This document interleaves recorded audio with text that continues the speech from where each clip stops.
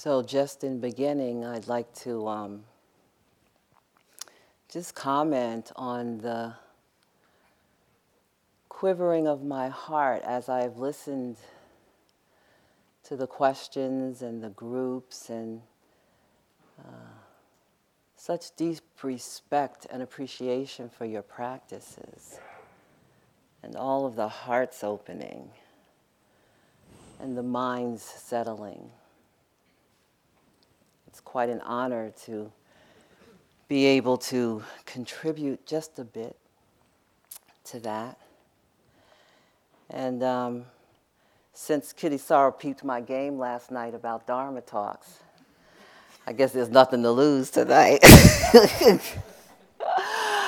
So I was going to offer some commentary, some observances on equanimity, and mostly that's what I'm going to be doing. But just as I listened today and just kept hearing compassion in this space, as well as metta, so there may be a little bit of that ends up being in this as well. So from the Dhammapada, as a solid mass of rock is not stirred by the wind, so a sage is not moved by praise and blame. As a deep lake is clear and undisturbed, so a sage becomes clear upon hearing the Dharma. Virtuous people always let go. They don't prattle about pleasures and desires, touched by happiness and then by suffering. The sage shows no sign of being elated or depressed. So equanimity is really one of the most sublime emotions in Buddhist practice. It's the ground for wisdom and freedom, and the protector, actually, of compassion and love. While some of us may think of equanimity as dry or neutral or cool aloofness, mature equanimity produces a radiance and warmth of being. The Buddha described a mind filled with equanimity as abundant, exalted, immeasurable, without hostility, and without ill will. So over the course of my practice, in years gone by, I very much spent and made a commitment to really cultivating loving kindness. And then as that became kind of a resting place, a natural come from for me, I then turned my attention to cultivating compassion. And that was good, very helpful in the work that I do, especially since one of my lives is being a psychotherapist. But about 2.5 years ago, there started to be a crumbling of the stability of those two particular Brahmaviharas as things became more challenging and more difficult in terms of the intensity and the consistently and what felt like a perpetual onslaught. You know, as black bodies were being assaulted with irregularity. I had to find a way to actually move through my everyday life in the face of the happenings of the world, particularly in these United States, although the Syrian crisis, just so many things, you know. And then the icing of the cake was when things turned on a dime in our political scene in this country, and no longer was what I was doing holding me in a way that allowed me to be well in the face of and in relationship to all the difficulties of the time. So awareness And Kuan Yin said, it's time for some equanimity development. That's the one that'll stand by you in these kinds of times. And particularly as I listen to some of you all's comments and questions, and especially the ones around the perception of being overwhelmed in relationship to compassion. I thought this might be something you might be interested in.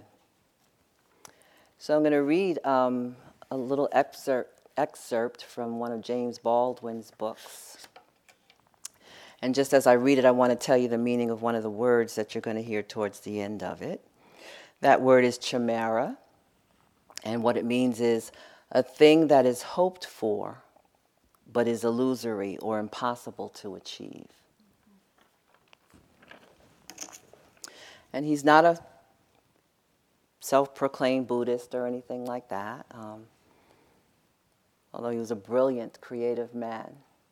He wrote poetry and essays and was very much involved in the civil rights movement, and a black man from the South who was also gay and living in the 30s and the 40s and the 50s.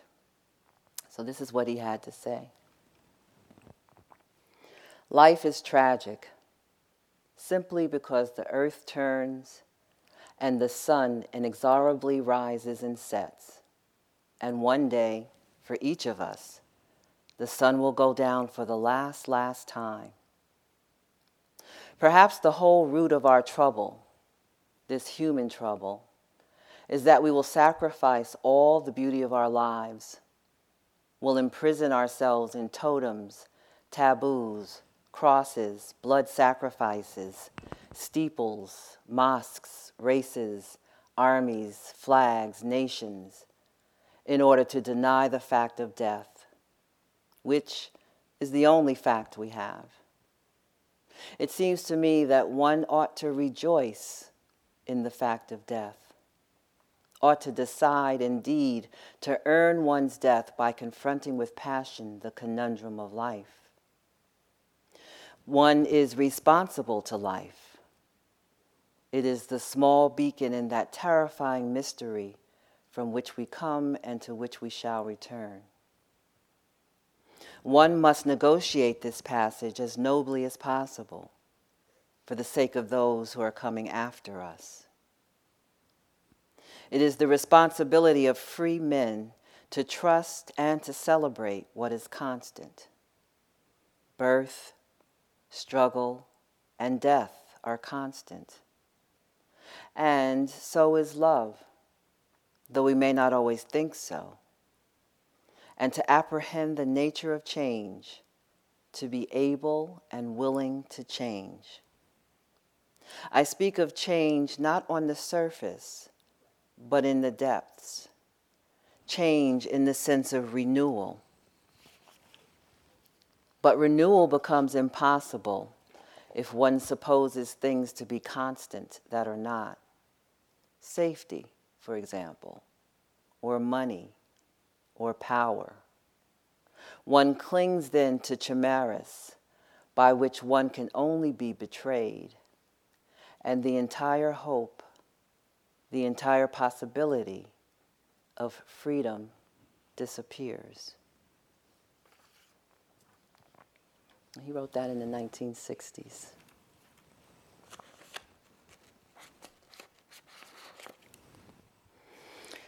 So equanimity being one of the four heavenly abodes or the sublime states of mind. These four attitudes are said to be excellent or sublime because they are the right or wise or ideal way of conduct towards living beings. They provide a context to all situations arising from social contact. They are the great removers of tension, the great peacemakers in social conflict, and the great healers of wounds suffered in the struggle of existence. They level social barriers, build harmonious communities, awaken slumbering magnanimity long forgotten, revive joy and hope long abandoned, and promote human brotherhood against the forces of egotism. The Brahmaviharas are incompatible with a hating state of mind. They are called abodes, vihara, because through practice they become the mind's constant dwelling places, where we feel at home. They hopefully will not remain merely places of rare and short visits, soon forgotten. In other words, our minds should become thoroughly saturated by them. They can become our inseparable companions, and we can be mindful of them in all our common activities. As the Metta Sutta, the Song of Loving Kindness, says, when standing, walking, sitting, lying down, whenever they feel free of tiredness, let them establish well this mindfulness. This, it is said, is the divine abode. So these four abodes, metta or loving kindness, karuna or compassion, mudita or sympathetic joy, and upekkha, equanimity. They are practiced as non-exclusive and impartial, not bound by selective preferences or prejudices. A mind that has attained the boundlessness as the Brahmaviharas will not harbor any national, racial, religious, orientation, gender, or class violence and hatred. Until we are practiced to the degree where we are abiding in the heart naturally, with that mental attitude, it is not easy for us to effect and boundless applications by a deliberate effort of will and to avoid consistently any kind or degree of partiality. To achieve this, in most cases, we have to use these four qualities not only as principles of conduct and objects of reflection, but also as subjects of methodical meditation.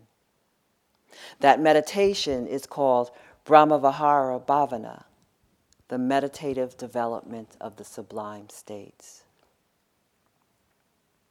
The practical aim is to achieve, with the help of these sublime states, those high stages of mental concentration, meditative absorption, that we have been working with all along in this retreat. Generally speaking, persistent meditative practice will have two effects. First, it will allow these four qualities to sink deep into the heart so that they become spontaneous attitudes which are not easily overthrown. Second, it will bring out and secure their boundless extension, the unfolding of their all-embracing range. The ultimate aim of attaining these Brahmavihara concentrated states is to produce a state of mind that can serve as a firm basis for the liberating insight into the true nature of all phenomena as being impermanent, liable to suffering, and unsubstantial. A mind that has achieved meditative absorption induced by the sublime states will be pure, tranquil, firm, collected, and free of selfishness. That mind will thus be well prepared for the final work of deliverance from suffering, which can be completed only through the establishment of insight. Methodical meditative practice will help love, compassion, joy, and equanimity to become spontaneous. It will help make the mind firmer and calmer in withstanding the numerous irritations in life that challenge us to maintain these four qualities in thoughts, words, and deeds. In addition, when one's conduct is increasingly governed by these sublime states, the mind will harbor less resentment, tension, and irritability. Our everyday life and thought has a strong influence on the meditative mind. Did you know that? It is only if the gap between them is persistently and consistently narrowed that there will be a chance for steady meditative deepening and growth, leading us towards freedom. Tanisaro Bhikkhu says, meditative development of the sublime states will be aided by repeated reflection upon their qualities, the benefits they bestow, and the dangers from their opposites. As the Buddha says, what a person considers and reflects upon for a long time, to that his mind will bend and incline. It is easy enough to be pleasant when life flows along like a song. But the person worthwhile is the person who can smile when everything goes dead wrong. Ella Wilcox. So the definition of equanimity, I have the same passion for understanding how words are used and what they mean in English as Thanissaro Kittisaro have in Pali. So I looked up equanimity, and this is what it is said equanimity means in the English language. Evenness of mind, especially under stress. Balance. Both equanimity and equal are derived from equus, a Latin adjective meaning level or equal. Equanimity comes from the combination of equus and animus, which is soul or mind. In the Latin phrase equo anima, which means with even mind. Interesting, huh? Some of the synonyms for equanimity: serenity, tranquility, calm, composure, patience, placid, steadiness, and presence of mind. Equanimity, when the mind is unperturbed by whatever experience is arising. Equanimity refers to a balance in the mind called neutrality of mind. Literally, Bhikkhu Bodhi translated it as there in the middleness between extremes. The quality of evenness speaks to how it functions. When this middleness is cultivated, it brings about an unshakable quality of mind. There is tremendous strength in that. Just think about how you engage in your lives, how you engage with the culture and the society, and being able to allow all of that to be with this kind of strength of mind. Equanimity as a divine abode is impartial. Equanimity's ability to hold all equally. It gives the other Brahmaviharas their boundless capacity. Equanimity is the crown and culmination of the four sublime states, but this should not be misinterpreted or misunderstood to mean that equanimity is the negation of love, compassion, and sympathetic joy, or that it leaves them behind as inferior. Far from that, equanimity includes and pervades them fully, just as they fully pervade perfect equanimity. You know, this another iteration of this retreat. When I taught with Thanissaro and Kittisaro, initially it was called an integrated awakening, and I really, really love that title, and I've used it in some of the small groups that I've been with because it very clearly, to me, personifies and explains what we've been up to this week, and not only what we've been up to this week, but the most effective, efficient manifestation of the practice in terms of the integration of heart and mind. The interrelations of the four sublime states. Unbounded love guards compassion against turning into partiality, prevents it from making discriminations by selecting and excluding, and thus protects it from falling into partiality or aversion against the excluded side. Love imparts to equanimity its selflessness, its boundless nature, and even its fervor, or maybe fever, I don't know. For fervor, too, transformed and controlled, is part of perfect equanimity, strengthening its power of keen penetration and wise restraint. Compassion prevents love and sympathetic joy from forgetting that while both are enjoying or giving temporary and limited happiness, there still exists at that time most dreadful states of suffering in the world. It reminds them that their happiness coexists with measureless misery, perhaps at the next doorstep. It is a reminder to love and sympathetic joy that there is more suffering in the world than they are able to mitigate, that after the effect of such mitigation has vanished, sorrow and pain are sure to arise anew until suffering is uprooted entirely at the attainment of Nibbana. Compassion does not allow that love and sympathetic joy shut themselves up against the wide world by confining themselves to a narrow sector of it. Compassion prevents love and sympathetic joy from turning into states of self-satisfied complacency within a jealousy guarded, petty happiness. Compassion stirs and urges love to widen its sphere. It stirs and urges sympathetic joy to search for fresh nourishment. Thus, it helps both of them to grow into truly boundless states.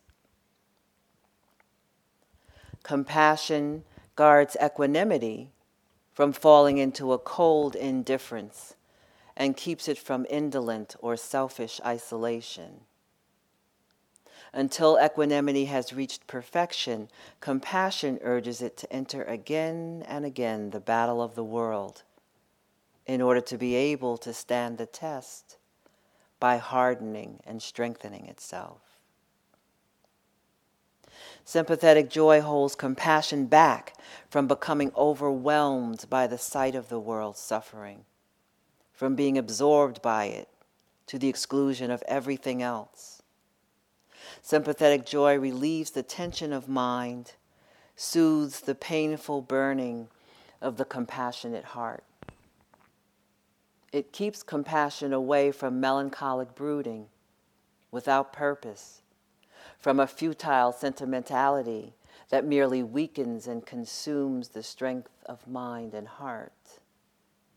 Sympathetic joy develops compassion into active sympathy. Sympathetic joy gives to equanimity the mild serenity that softens its stern appearance.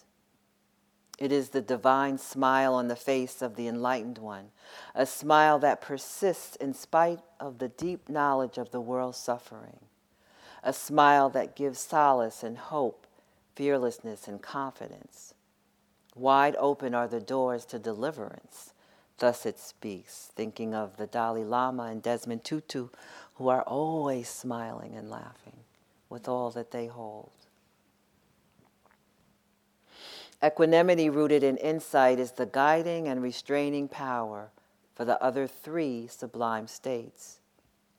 It points out to them the direction they have to take and sees to it that the direction is followed. Equanimity guards love and compassion from being dissipated in vain quests and from going astray in the labyrinths of uncontrolled emotion. Equanimity being a vigilant self-control for the sake of the final goal does not allow sympathetic joy to rest content with humble results, forgetting the real aims we have to strive for. Equanimity, in its meaning of even-mindedness, gives to love an even, unchanging firmness and loyalty. It endows it with great virtue of patience. Equanimity furnishes compassion with an even, unwavering courage and fearlessness, enabling it to face the awesome abyss of misery and despair which confronts boundless compassion again and again. To the active side of compassion, equanimity is the calm and firm hand led by wisdom, indispensable to those who want to practice the difficult art of helping others. And here again, equanimity means patience, the patient devotion to the work of compassion.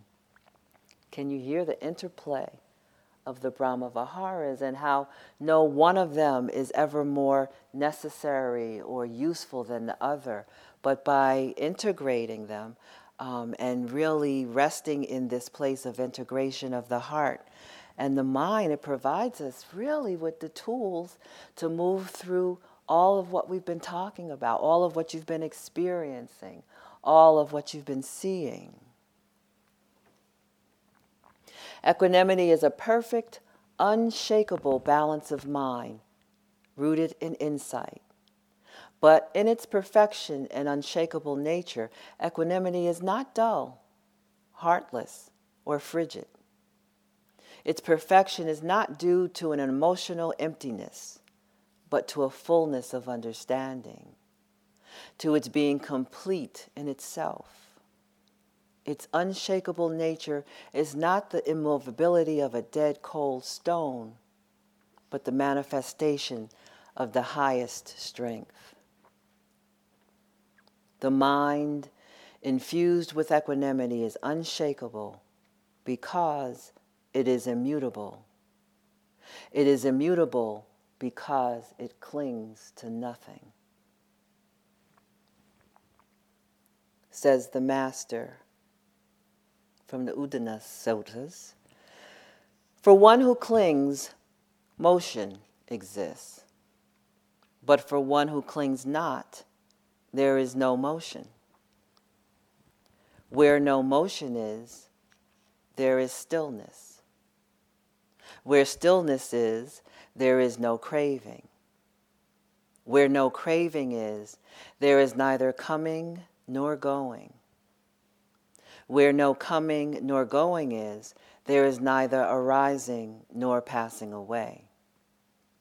Where neither arising nor passing away is, there is neither this world, nor a world beyond, nor a state between.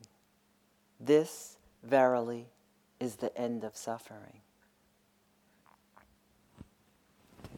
Equanimity or evenness of mind when things are going well, there is not the experience of wild elation. When things are not going well, there is no depression. Equanimity is an impartiality towards all phenomena, treating all phenomena equally. Like the sun shines on the earth, the sun does not choose to shine upon some things and not upon others. It shines upon all things equally, even when there's clouds. This factor of equanimity is acceptance and receptivity towards all objects. So that was equanimity in the context of the Brahma Viharas. But equanimity is also a factor of enlightenment.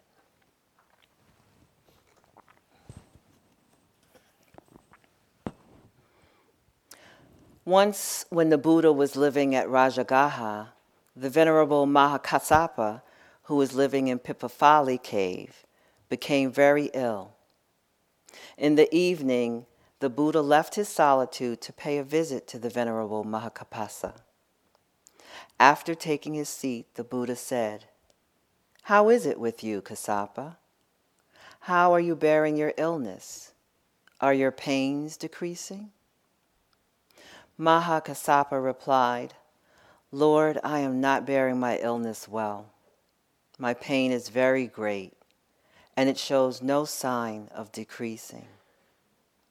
Then the Buddha said, Kassapa, I have taught 7 factors of enlightenment. When these factors are cultivated and carefully developed, they lead to realization and perfect wisdom. In other words, to nibbana. What 7? The Buddha continued. Mindfulness, investigating into phenomena, energy, joy, tranquility, concentration, and equanimity. Hearing these words, Kassapa rejoiced.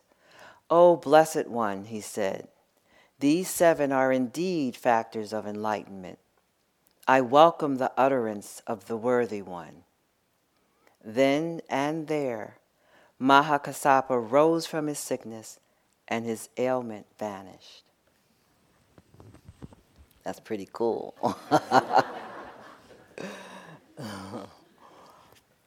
We can continue the forward movement towards freedom by developing the 7 mental factors.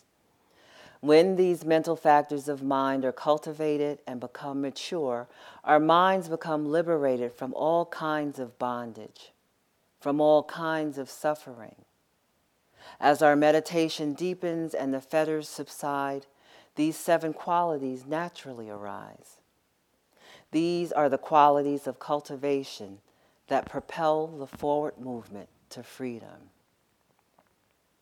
There are 3 arousing factors, 3 calming factors, and the factor of mindfulness is neutral.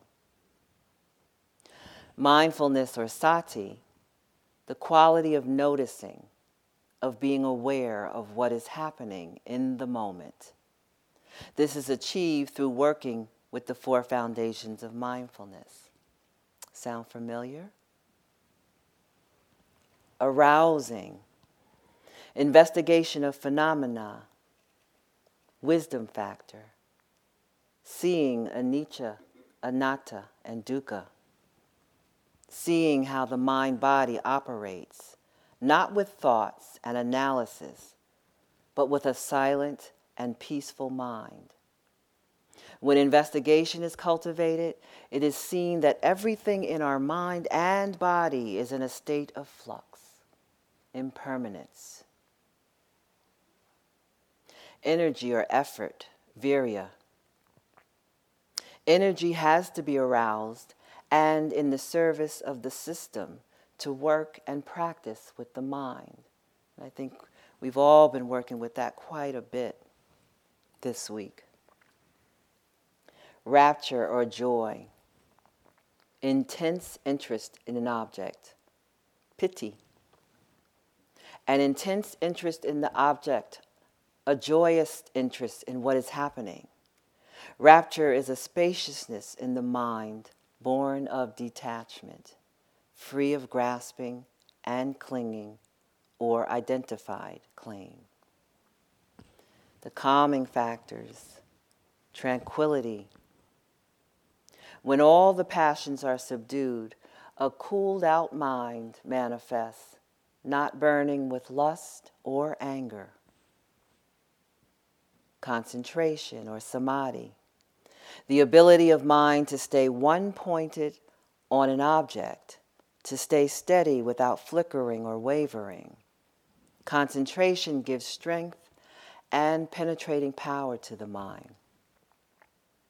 There actually are 2 kinds of concentration. The one which many of you came into this retreat knowing, the one which is developed by focusing on any single object and developing concentration to the point of absorption into it. This kind of concentration provides the basis for many psychic powers. It's referred to as equanimity based on unity.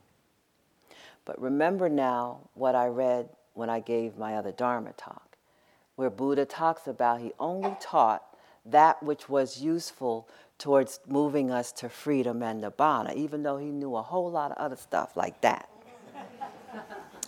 The second kind of concentration, or the other form of concentration, is the one we cultivate for developing insight, and is called momentary concentration. This is indicative of a mind that is steady and one-pointed, but on changing objects. It is this concentration that we've been cultivating throughout the entire retreat, and it is this form that, along with the other factors, lead to freedom.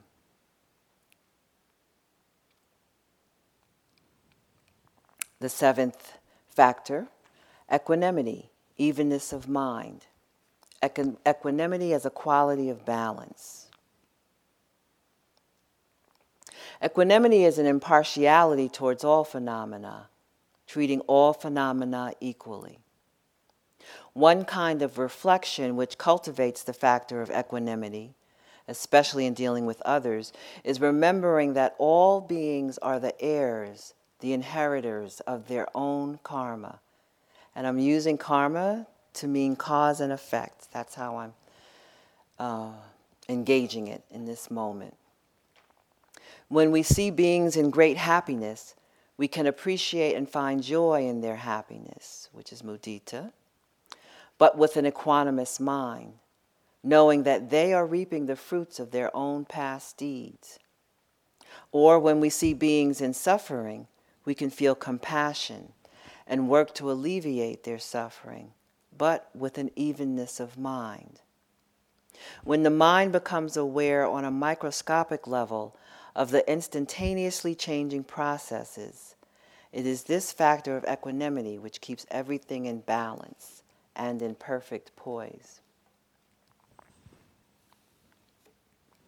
So there's this list which makes up what's called the 8 worldly dhammas, or conditions, or concerns.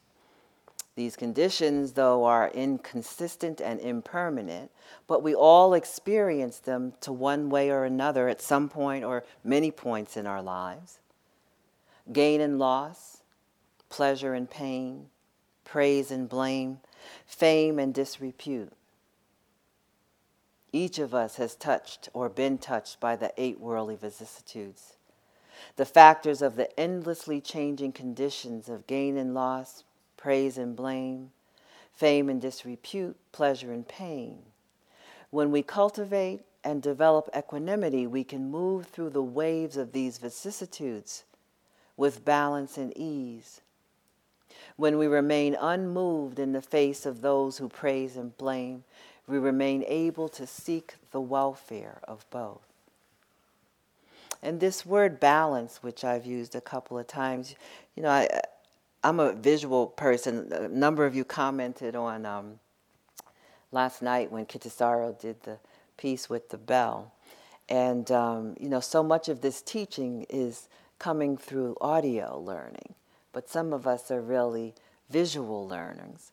And so this word of balance, the 2 visuals I kind of are helpful for me in terms of understanding really this concept of balance in my body is that I think most of you, I don't think there's anybody in here that's so young that you haven't seen a seesaw. I know they don't have them so much in the playgrounds anymore, but I think everyone knows what a seesaw is. So the thing about riding a seesaw is that in order to maintain the balance of it, you're constantly shifting and moving, depending on many conditions: who's on the other end, how long their legs are, how short your legs are, whether you're wide, whether you're thin. All of these conditions that go into needing to find a way to equalize the 2 ends so that the seesaw can stay in the middle. So that's one of the ways that I like to think about balance, because what it speaks to is the continued effort and energy that has to be engaged in order to sustain that particular perspective and way of holding and being in the world. The other visual that I find really helpful in terms of balance is a scale. Used to have those big scales in meat markets, of course. Then there's the weight scale that you step on. And although it doesn't balance to 0, in order to find out really the weight that you are, the scale does like this, and then at some point it lands, and then you pretty much can be happy or sad about what the number is that's there. But before it lands on that number, it shifts around and moves around to find the balance so that it can give you exactly the information that you're looking for. So,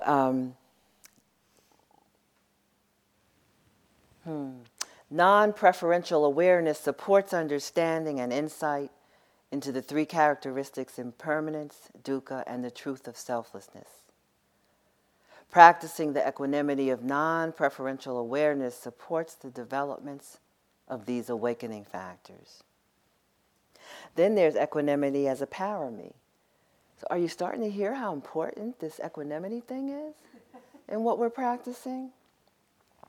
The 10 perfections which arise naturally over the course of a maturing practice and are a way to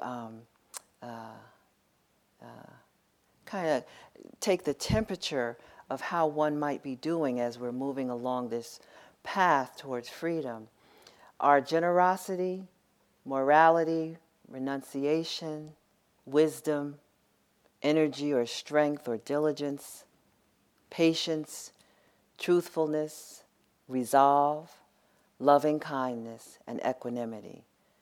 So when you start seeing that going on in your life, when any of these 10 qualities, you can point to them or you can feel them or you have that as your come from place, you can pretty much say that you're starting to see the flowering of your effort and your time as you engage with your practice.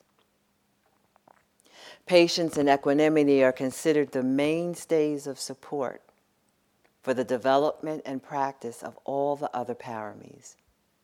Only when we have set ourselves up with patience and equanimity, if we are patient and we develop this quality of impartiality, all the rest will follow.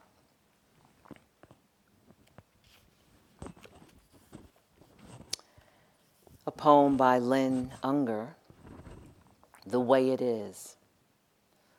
One morning, you might wake up to realize that the knot in your stomach has loosened itself and slipped away, and that the pit of unfilled longing in your heart had gradually, and without your really noticing, been filled in, patched like a pothole, not quite the same as it was, but good enough. And in that moment, it might occur to you that your life, though not the way you planned it, and maybe not even entirely the way you wanted it, is nonetheless persistently, abundantly, miraculously, exactly what it is.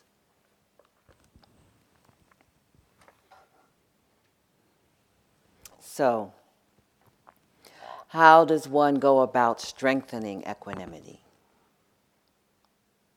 Forgo attachment. Do what you do with full commitment, but the outcome is beyond your control.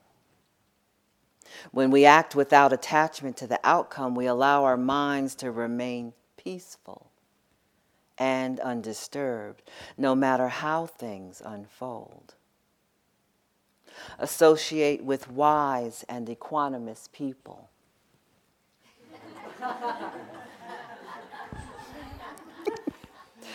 Practice it as a Brahma Vihara. Practice wise attention and continuous mindfulness. In our meditation practice, we practice inclining the mind towards equanimity and not being seduced by the pull of pleasant feelings. We cultivate a balanced mind, having an impartiality that embraces all. There is no higher happiness than peace. The Buddha and the experience of equanimity gives us a taste of this peace. Equanimity is a perfect, unshakable balance of mind rooted in insight. looking at the world around us and looking into our own heart, we see clearly how difficult it is to attain and maintain balance of mind. Joseph Goldstein, in his book, Mindfulness, looking into life, we notice how it continually moves between contrasts: rise and fall, success and failure, loss and gain, honor and blame. We feel how our heart responds to all this with happiness and sorrow, delight and despair, disappointment and satisfaction, hope and fear. These waves of emotion carry us up and fling us down. And no sooner do we find rest than we are in the power of a new wave again. How can we expect to get a footing on the crest of the waves? How can we erect the building of our lives in the midst of the ever-restless ocean of existence, if not on the island of equanimity?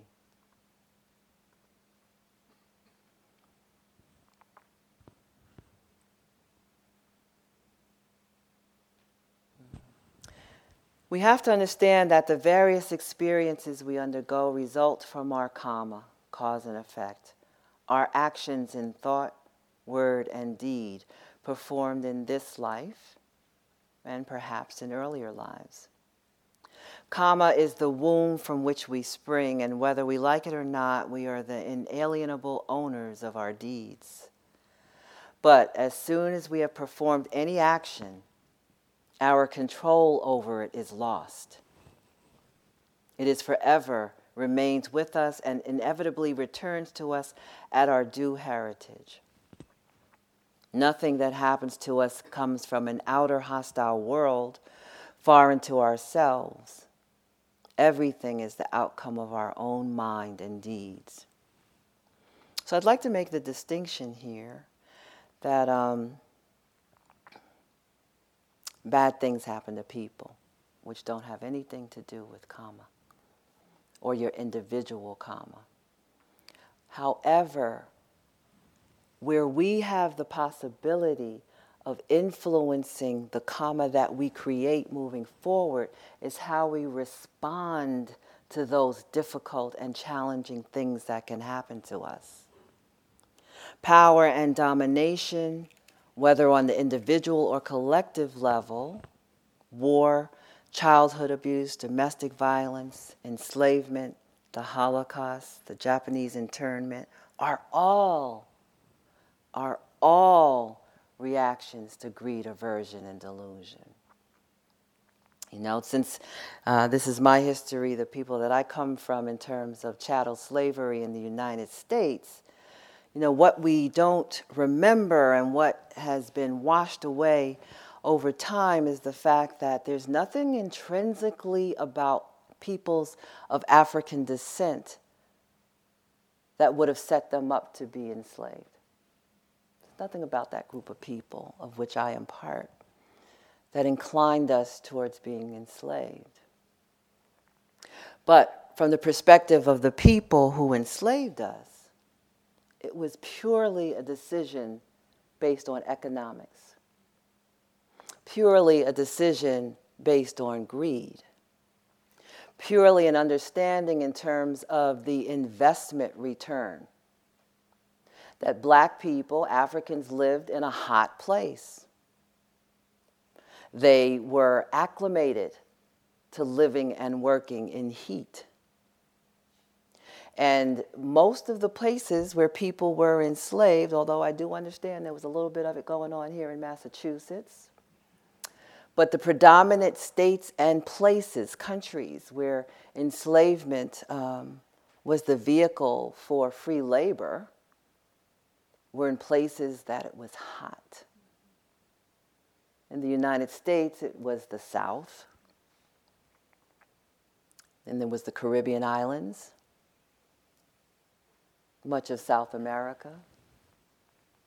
And through the process of the wisdom of the enslavers, this country became rich because of free labor for many, many years. So, in terms of the collective karma of that, had nothing to do with being of African descent or being black. Had to do with greed. And most, if not all, of the other things that I mentioned and the myriad number of other ways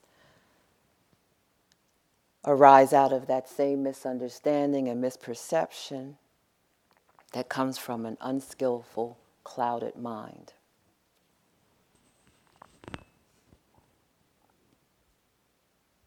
So where we get to intervene and cause a different happening in our lives may not be at the point or the place of trauma, but comes from, once there's the resolution of the trauma, being able to make decisions, being able to make choices, being able to choose the people that we're in relationship and engage with, live in the places that feed us and take care of us in terms of our well-being.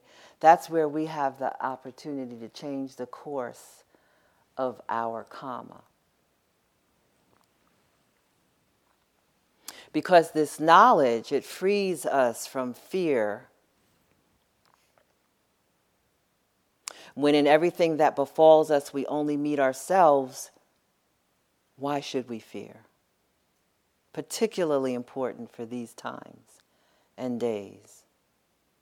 All the various events of our lives, many but not all being the result of our deeds, will also be our teachers, even if they bring us sorrow and pain. So as we've been working this week to cultivate the capacity to be with the unbearable, you could see what's possible coming out of that as we cultivate that capacity.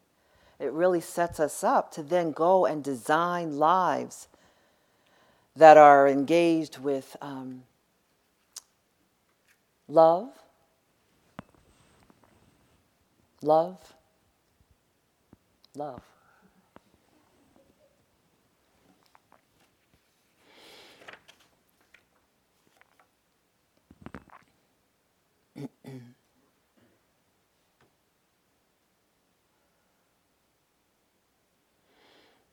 The Dharma is not something you can explain or give. It is something to be known within yourself. You have to have the realizations in your own mind. We need to practice and realize.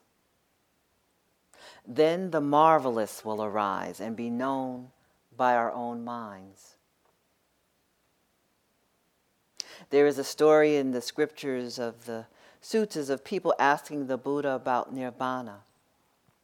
When he refused to elaborate on it, they began to say it was because he did not know.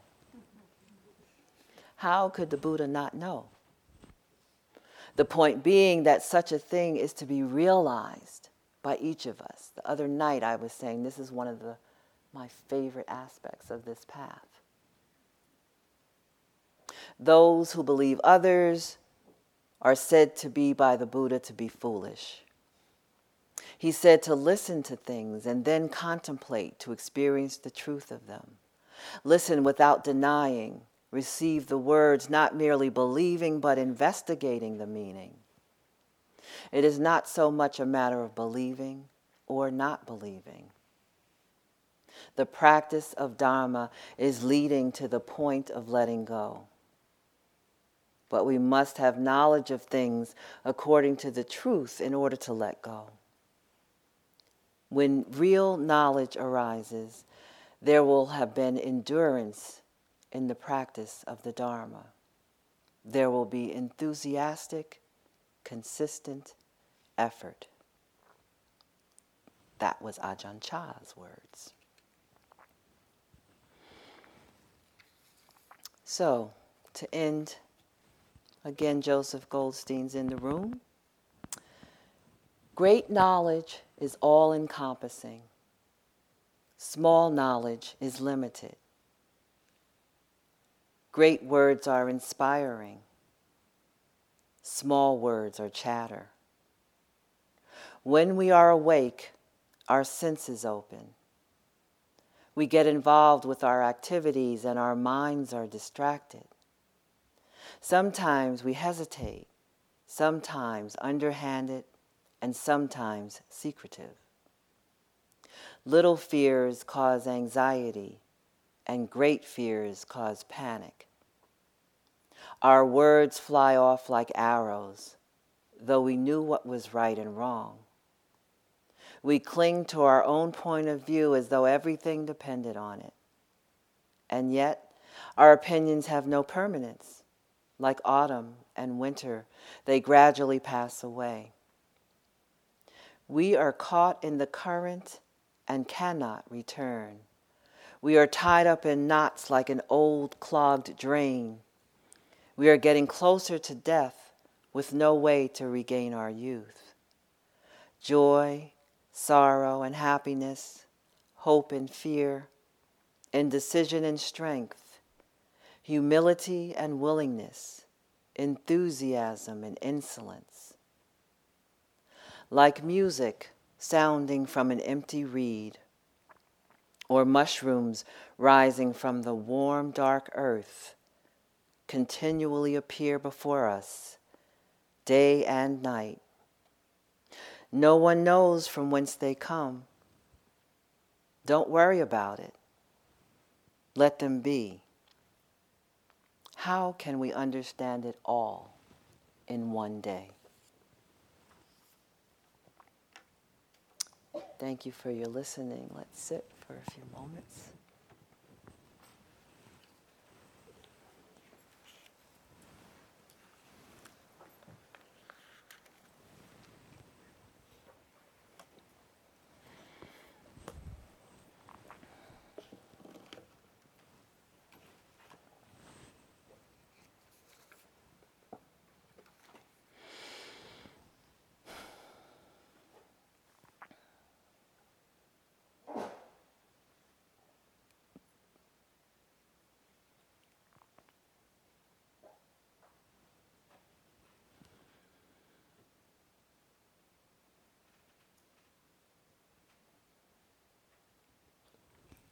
A Brave and Startling Truth by Maya Angelou.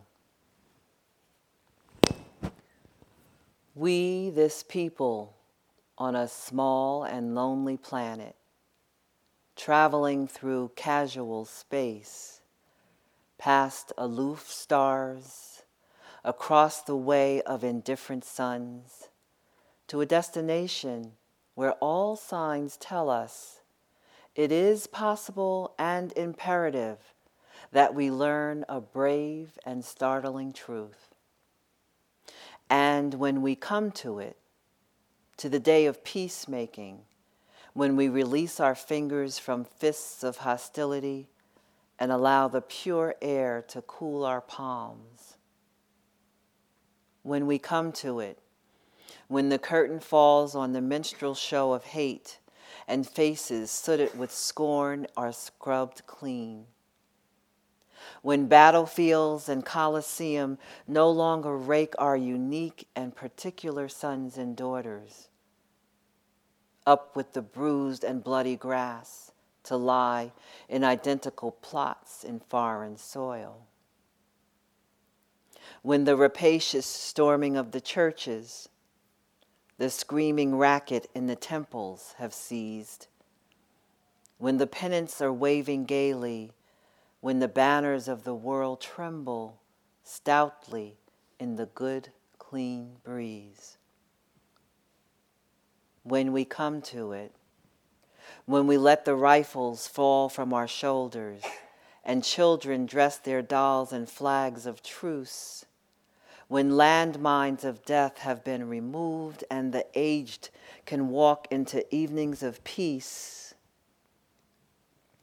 when religious ritual is not perfumed by the incense of burning flesh, and childhood dreams are not kicked awake by nightmares of abuse.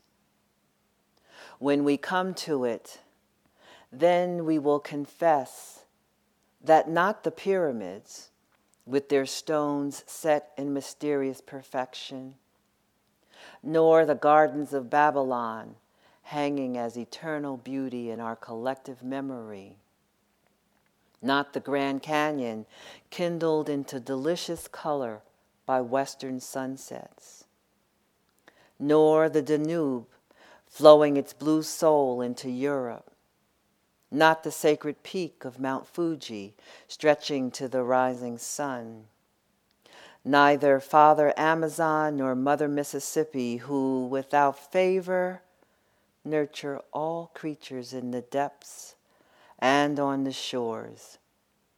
These are not the only wonders of the world. When we come to it, we, this people on this minuscule and guiltless globe, who reach daily for the bomb, the blade, and the dagger, yet who petition in the dark for tokens of peace. We, this people on this mote of matter, in whose mouths abide cankerous words, which challenge our very existence. Yet, out of those same mouths come songs of such exquisite sweetness that the heart falters in its labor and the body is quieted into awe. We, this people on this small and drifting planet, whose hands can strike with such abandon that in a twinkling life is sapped from the living, yet those same hands can touch with such healing, irresistible tenderness that the haughty neck is happy to bow, and the proud back is glad to bend. Out of such chaos, of such contradiction, we learn that we are neither devils nor divines. When we come to it, we, this people on this wayward floating body, created on this earth, of this earth, have the power to fashion for this earth a climate where every man and every woman can live freely without sanctimonious piety, without crippling fear. When we come to it, we must confess that we are the possible. We are the miraculous, the true wonder of this world. That is, when and only when we come to it.